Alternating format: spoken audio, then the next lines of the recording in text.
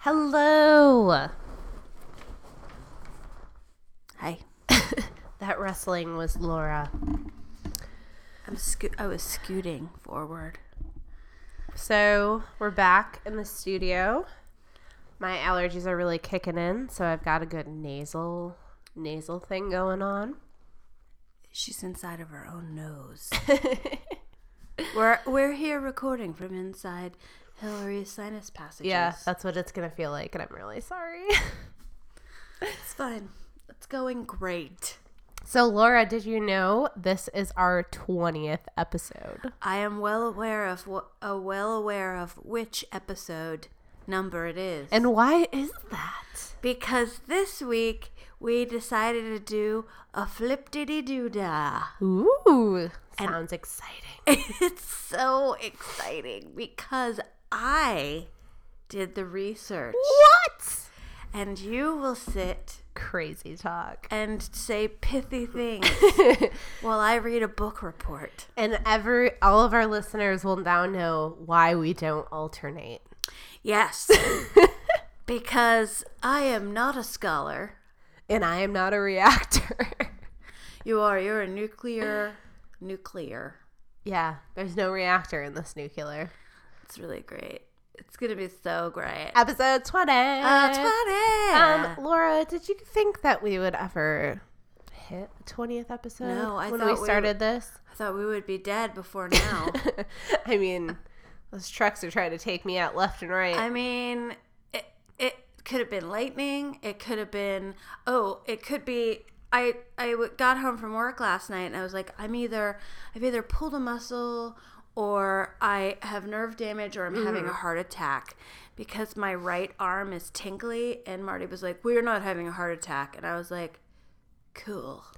Yeah, I don't know if you get this feeling at all, but I often get the feeling that the universe does not want this podcast to exist, and so it's like constantly trying to take me out to just stop it. Yeah, so it could be that the universe is trying to give me a heart attack. Yeah. Yeah. Mm-hmm. Yeah.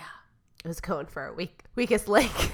I don't want to go to I don't want to do the PT because then he makes me do exercises. Ugh. Disgusting. I know. I put a cold compress on it and went to bed at 7. Oh, that sounds amazing. I was supposed to be editing a book and I did it with my eyes closed on the couch. In your head. In my head, it's done. Let's just jump right into this. I'm super scared. I'm so excited. I am super scared. I might be having a heart attack.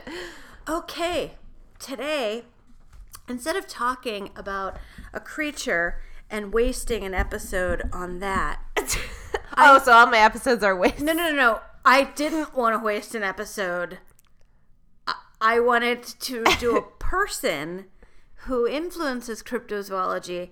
I didn't want to do an animal because that's the gold. Yeah, it makes sense too, since you're a vegetarian, that you would rather murder a person than an animal. Oh, yeah. And this Butcher with your words. Yes. And this person is dead. So let's just clear that off the deck right away. Yeah. This person is dead. Yeah. So they can't hear it. Yes. And so that they don't have to be offended. Yeah. Okay.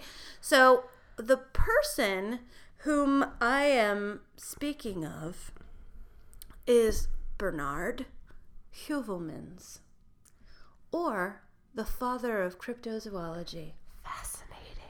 Or, as I like to refer to him, Crypto Daddy. Or Papa Crypto. Yeah. Any of I like those. Papa Crypto. Papa Crypto is pretty good.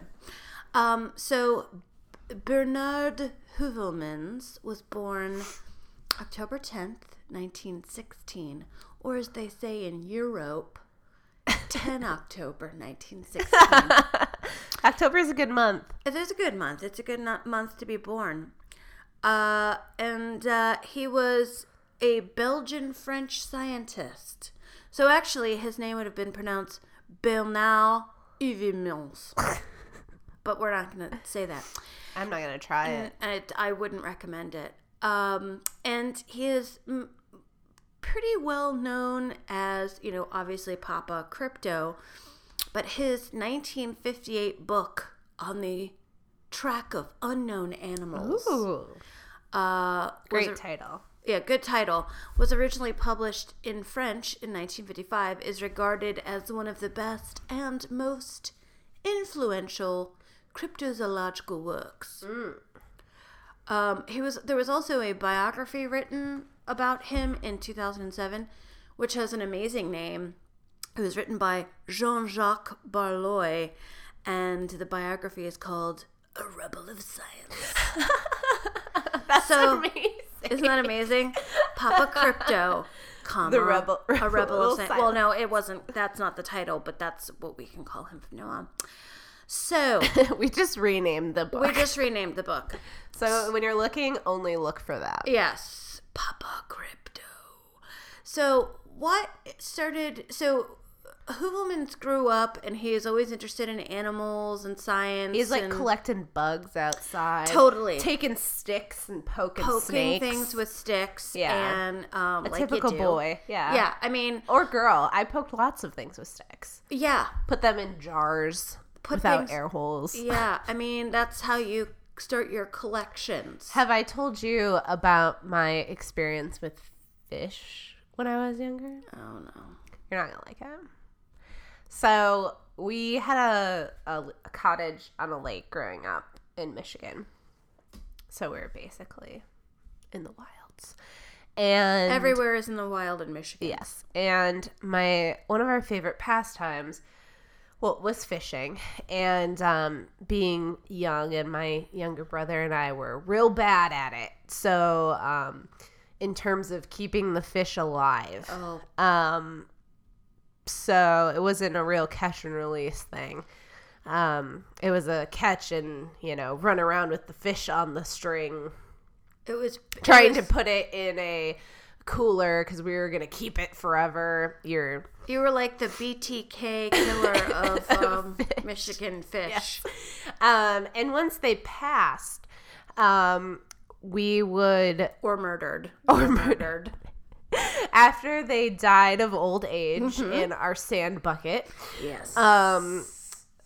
as often happens, we would take a twig Oh, God. and gouge out their eyes, Oh, my God. and it would go into the eyeball jar, Nope. which we would then chase people around with.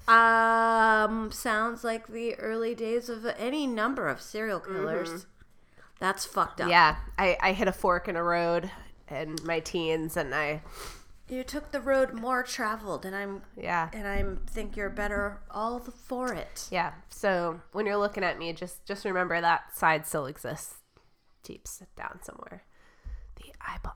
They weren't alive, so it wasn't like I was torturing animals knowingly. No. Maybe it was for science, I guess. It was. I needed to get it. Eyeballs. Oh, my God. But continue. Okay. And I'll try not to I feel murder like you. it's a very witchy thing to do, to have a jar full of eyeballs. Yeah. Eye of bluegill. Yeah. Oh, boy. So what made Heuvelmans what inspired him to really get into cryptozoology, which wasn't a thing yet, was an article that he read in a January 1948 Saturday Evening Post article, which you are not going to like the title of. The title of the article was called "There Could Be Dinosaurs." Fuck no. And it was written by a biologist named Ivan T. Sanderson. See, me and Ivan, we know that they're still out there. They're lurking and waiting to murder. Yeah. That's what he says. Yeah. He says the article discussed evidence for relic dinosaurs. Nope. And so Heuvelmans said, if we're going to be looking for these animals that we think maybe out there, it needs to be done in a scientific way, a systematic way. And so he started translating scientific works and republishing them and doing, doing this 7-volume encyclopedia of the animal kingdom and gathering materials about yet to be discovered animals. And he started collecting information in his dossiers. So he seems like he'd be great to have a drink with. Except that he's dead. Drink from beyond the grave. Drink from beyond the grave. Like shots, I think would be good. Yeah. So he was collecting information from scientific sources, from literary sources, and kind of trying to put them all together, and then he would put them in these dossiers. Much like how we do our research here, I think. All of our many volumes. The one time that I did the research. So within 5 years, he had amassed so much material that he was able to turn into a book. And the book in English is the On the Track of the Unknown Animals. So, and it's more than 1 million copies sold. And it traces the origins of the discipline of cryptozoology to Anthony Cornelius Audemont, and his 1892 study, The Great Sea Serpent, which we have talked about sea serpents up the butt around here. It's Sea Serpent City. It is. And, Heuvelmans really was all about, investigating these animals with scientific rigor.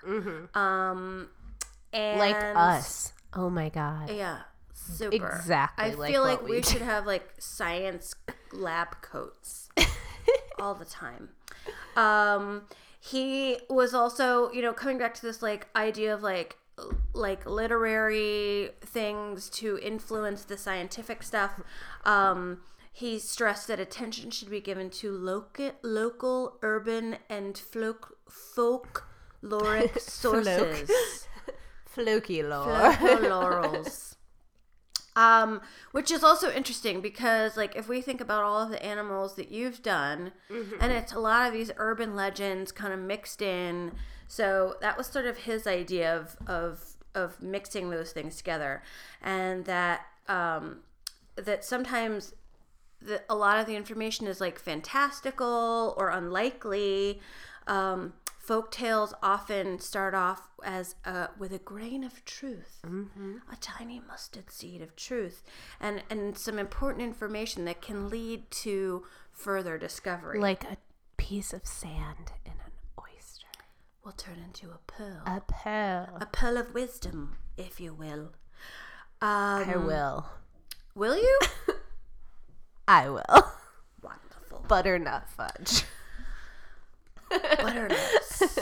Butternut pearls of fudge. So, phantom cats. Obviously, I got excited when I saw the word phantom cats while doing my research. Are a common subject of cryptozoological interest.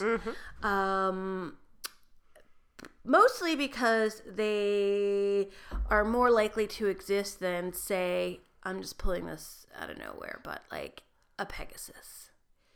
A winged horse. You're a weird cat. That could be real, but a horse Cats with are wings. real weird and aloof. They are aloof. They are aloof as fuck. So, in his... Sorry. Do you need to blow it? No. Allergy. Do you need a neti pot? I need a new nose. Your nose is fine. No, it's horrible. Ugh. I just can't. Move. Go. Don't look at me. Don't look at me. I'm hideous. Okay. So Heuvelmans, he demanded to be taken seriously. Yeah. As I do. Yes, as I do as well. I actually don't demand it at all. I think that's probably not good for my life. Anyway, but Papa Crypto had his own shit. And he would often criticize researchers who dismissed these folklore and urban legend things. Those and wangs. Yeah, they were kind of like, he was like, information is power, and let's become the most powerful people that we can. And because of his idea of taking urban folklore and like local information, it led to the identification of the African forest elephant as a new species. And the Latin name is, are you ready? Yes. Loxodonta cyclotis. That sounds like something that you can catch. Yeah, it does. In a net. Or I was thinking in your genitals. Also sometimes involves a net. Listen to all this Wow. research. The research is everywhere. Like pages with words written on them. So anyway, what book was I talking about? Oh yes, the On the Track of the Unknown Animals. So a critic remarked at the time, because his research is based on rigorous dedication to scientific method and scholarship, and his solid background in zoology, Heuvelmann's findings are respected throughout the scientific community. So if that was a critic, who definitely wore a monocle. it's probably not too bad, right? So he was making it. Working it? He was working it. He was making a name for himself. And he began a correspondence as his library and dossiers and research continues. I love it. I bet he had many leather-bound volumes. I bet he did. Do you think it smelled of rich mahogany? I think he probably had one of those ladders on wheels. Yeah. And like a really dope magnifying glass. That's the dream, right? You want to magnify tiny typography. Okay. 1953. Take us back to 1953. A Tibetan Lama called Chimed Rigdzin Dorji Lopu. He announced to no one in particular that he had personally examined the mummified bodies of not one, but two Dose Yetis. Did you mean like a Dalai Lama? Well, do I need to explain? When I heard llama, I don't know if it's just because I'm really tired and ill, I was like, oh my god, he found a talking llama.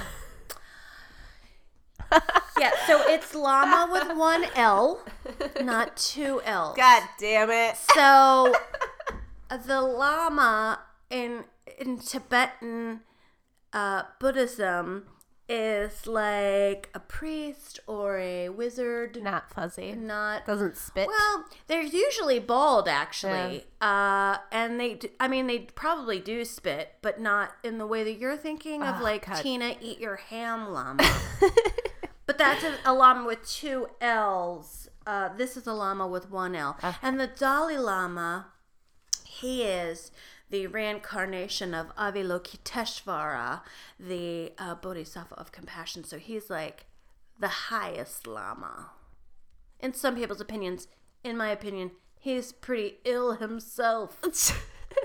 Full circle. Full circle.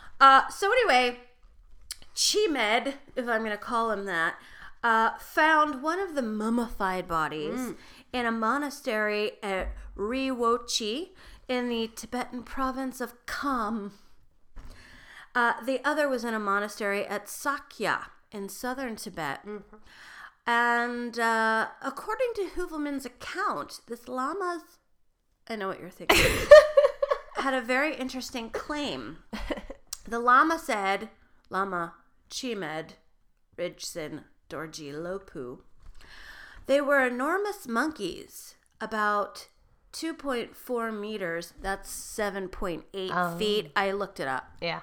Good High. conversion. Yeah, thanks. Because I was like, I don't know. They had thick, flat skulls, and their bodies were covered with dark brown hair about 3 to 5 centimeters long. That's 3 to 5 centimeters. I don't know what that is in inches. Because inches are stupid. Yeah, it's true. I prefer the metric system. Yeah. Because then you don't have to deal with fractions. Yeah. I'm done with it. Yeah. 5/8? Come on. Yeah. Okay. Also, their tails were extremely short.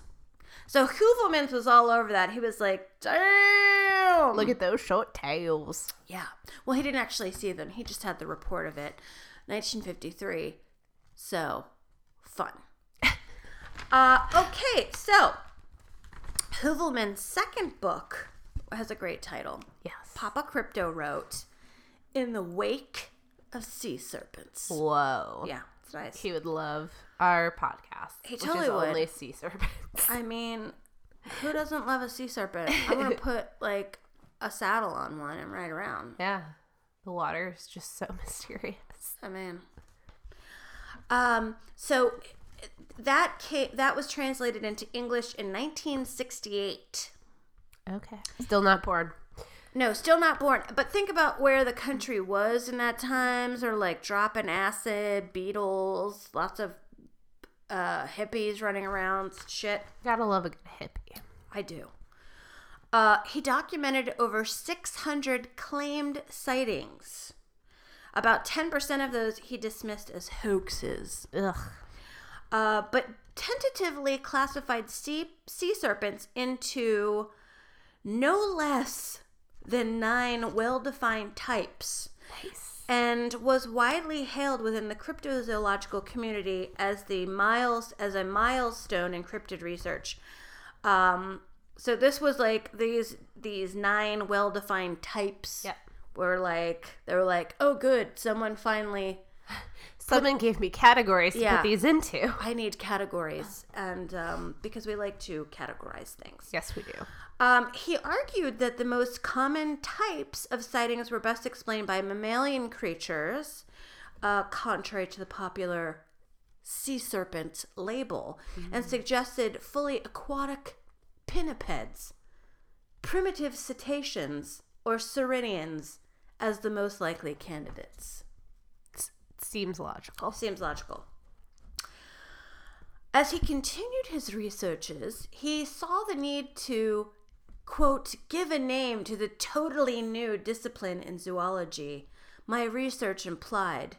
That is how I coined the word cryptozoology, the science of hidden animals, end quote. Nice. That's why he's Papa. Yeah. Papa Cryptid. Papa Cryptid. In the course of letter writing, he invented the word cryptozoology, and that word saw print for the first time in 1959 when French wildlife official Lucien Blancou dedicated a book to the master of cryptozoology. It's another title. Master. Grand Wizard. I think of the song cryptozoology. Master of Puppets from Metallica, but I still like Papa Crypto best. Yeah. All right. And we all know it's what we think that matters the most. I mean, we're the only ones here. Yeah. So, Mosby's upstairs. Yeah. He has no say. oh, he kissed me on the mouth. Oh, he did. He's very handsome. He is handsome. Patterned after cryptozoology, the term cryptid was coined in 1983 by cryptozoologist J.E. Wall in the September edition of the International Society of Cryptozoology newsletter. I like that you keep saying coined. You like coins. It's true. According to Wall, quote, it has been suggested that new terms be coined to replace... I see what you did there. Yeah. Replace... This is a quote, so I can't... I see what he did there. Yeah. He knew I'd be hearing this in the future. I'm going to start the quote over again. And I'm going to interrupt it again. Okay. And it's, quote, it has been suggested that new terms be coined to replace sensational and often misleading terms like monster. My suggestion is cryptid, meaning a living thing having the quality of being hidden or unknown, end quote. I love it. Loving you. It's great. The Oxford English Dictionary, which of course is the dictionary that they use in Oxford, England. I thought it was used by oxes. Oh. Well, I didn't look further into that, so I can't confirm or deny it. It defines the noun cryptid as, quote, an animal's whose existence or survival to the present day is disrupted or unsubstantiated. Any animal of interest to a cryptozoologist. Nice. So we are cryptozoologists. Yeah. For we find them fascinating. And I find Mosby fascinating. Does that mean Mosby's a cryptid? No. Well, that's disappointing. He's Well, handsome. fuck you. No, he's handsome, and that's. But this, I think, is even more evidence that we should have lab coats Yeah. with our names monogrammed on them. Yeah. And also, because I want to look like a scientist. Some beakers. We could get some beakers. Yeah. Fill them with some fluids. Yeah. Yeah. Yeah. A test tube. Oh my God. We are scientists. Why don't we have any test tubes? I don't know. What do scientists use to write with? A pencil? I don't know. Yeah, think about that. A quill. Oh my God. Yeah. Take that. We don't have test tubes because Nick won't buy them for us. It's the worst. The story of Heuvelman Bernard, he is probably fairly well known in regards to the Minnesota Iceman. Oh, Now, okay. that's not a person that's made... Well, it's not a person that delivers ice from house to house. God. But it's... I know. I know. The name is misleading. My intuition is just failing me today. Llamas. Ice delivery. Right. Coinage. So, in 1968, I just burped. That's okay. I'm like dying here. Well, you look great. Thanks. Heuvelman in 1968 was heard. So Heuvelman and Ivan Sanderson, who I mentioned earlier, Yes. who was Scottish, by the way, so he was clearly smart. And attractive. It was probably wearing a kilt the whole time. Heard from a correspondent about the frozen corpse of an extremely hairy, man-like creature being exhibited in the Midwest. So they were like, let's go out there. It's where all the amazing things are found. It's true. The in the Midwest. So they went to Minnesota, and they came face to face with a hominid, not of our species, embedded in a block of ice. Was it Nick? I've seen a picture of it. It's definitely not Nick. And an inquiry into the origin of this specimen triggers a bizarre adventure involving the FBI, As you do. the Smithsonian Institution. I hear those people are awesome. They are science people. Yeah, they deserve lab coats. They deserve lab coats. The mafia, the Vietnam War, as an entity. drug smuggling, Hollywood, and a secretive millionaire. Bum, bum, bum. Daddy Warbucks. Giving much of the account the flavor of a riveting detective story. What happened is told in meticulous detail by Heuvelmans, who draws a startling conclusion as to the Iceman's nature based on a comparison of its anatomy with that of modern humans and fossil ancestors. I am startled. Are you? I am the most startled. It's startling. It's startling. Heuvelmans thought... Oh, wait.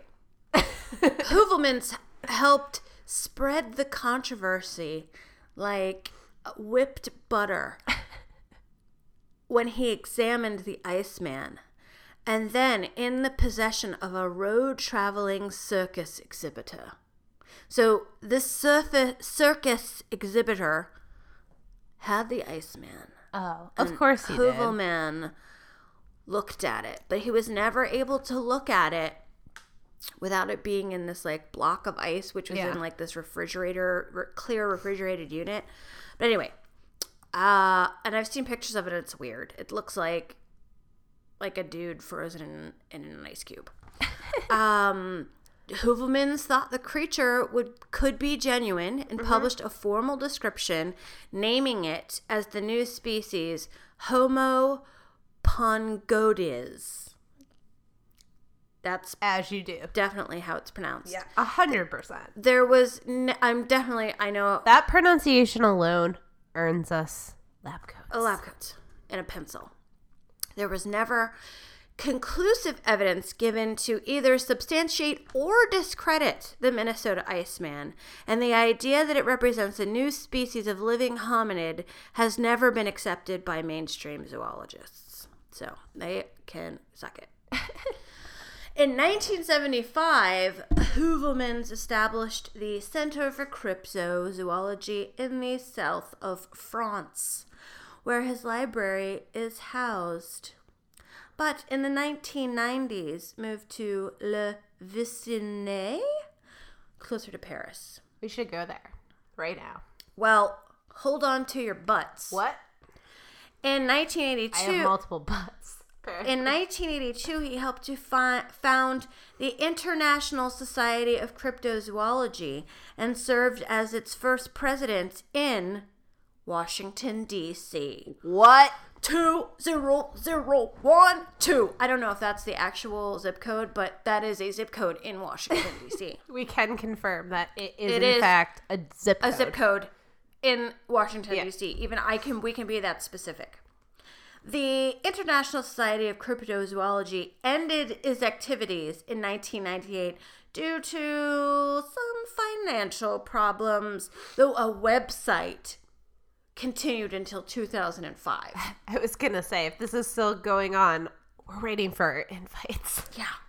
It's not. They don't even have a website anymore. God damn it. But they're so cheap. I know. If we could afford a website. I mean...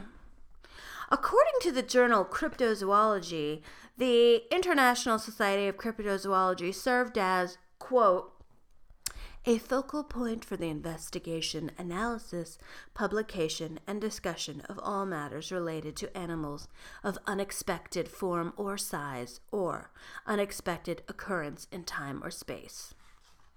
Fucking boom. Yeah. And of course, I know what you're thinking. We should start that thing up again. And then I thought, but shouldn't it be the guy who runs the Cryptozoology Museum, who also was on the board there, somebody who has more authority than us? Who has more authority than us? Our authority was bestowed by ourselves. It's boundless, but we don't have coats. Yeah, not yet. He was also the first president of the Center for Fortean Zoology. Yeah. Let's talk about what Fortean is in a very basic term. It is the forum for the discussion of observation and ideas, however absurd or unpopular, and maintains a position of benevolent skepticism towards both the orthodox and the unorthodox. They toe no party line. Dispassionate, weird watching, exploring the wild frontiers between the known and unknown. Yeah. That's great. That is a quote from the Fortean Times that's published every 4 weeks in the UK, and I think I should get us a subscription to it. Yeah, 100%. Because these people sound like our cup of tea. And I want to support those people. Yeah. They're weird watching. Yeah. I hope they're watching us right now. Yeah, probably. And I hope they can see that we need coats. Yeah. And pencils.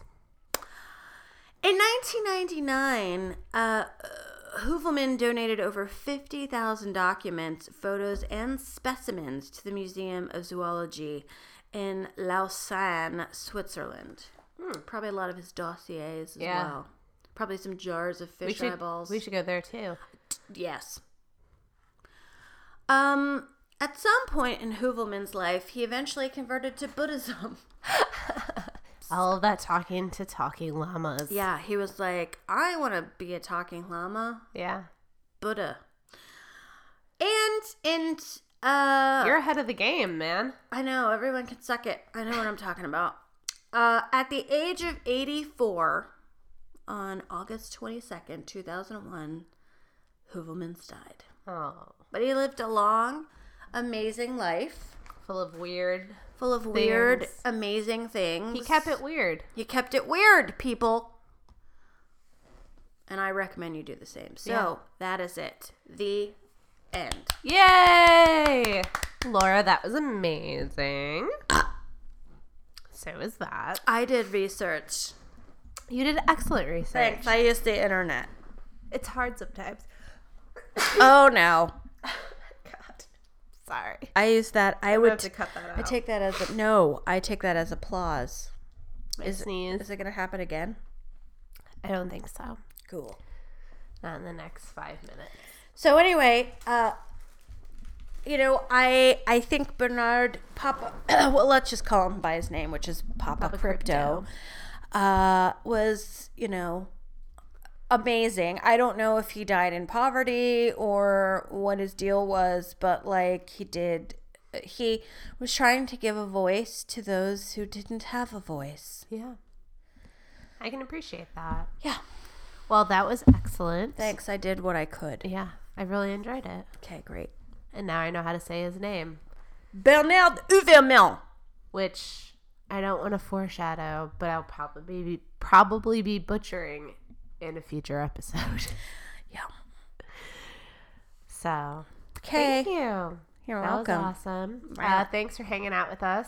I'm today. glad I get to go back to not doing that. Laura will go back to her silence until our next milestone. Silence of the Lambs. But we won't tell you when that is. No. It's a secret. Well, thanks for hanging out with us today. And if you like what we're doing, please rate and review us and follow us on Twitter at MAM Unicorns.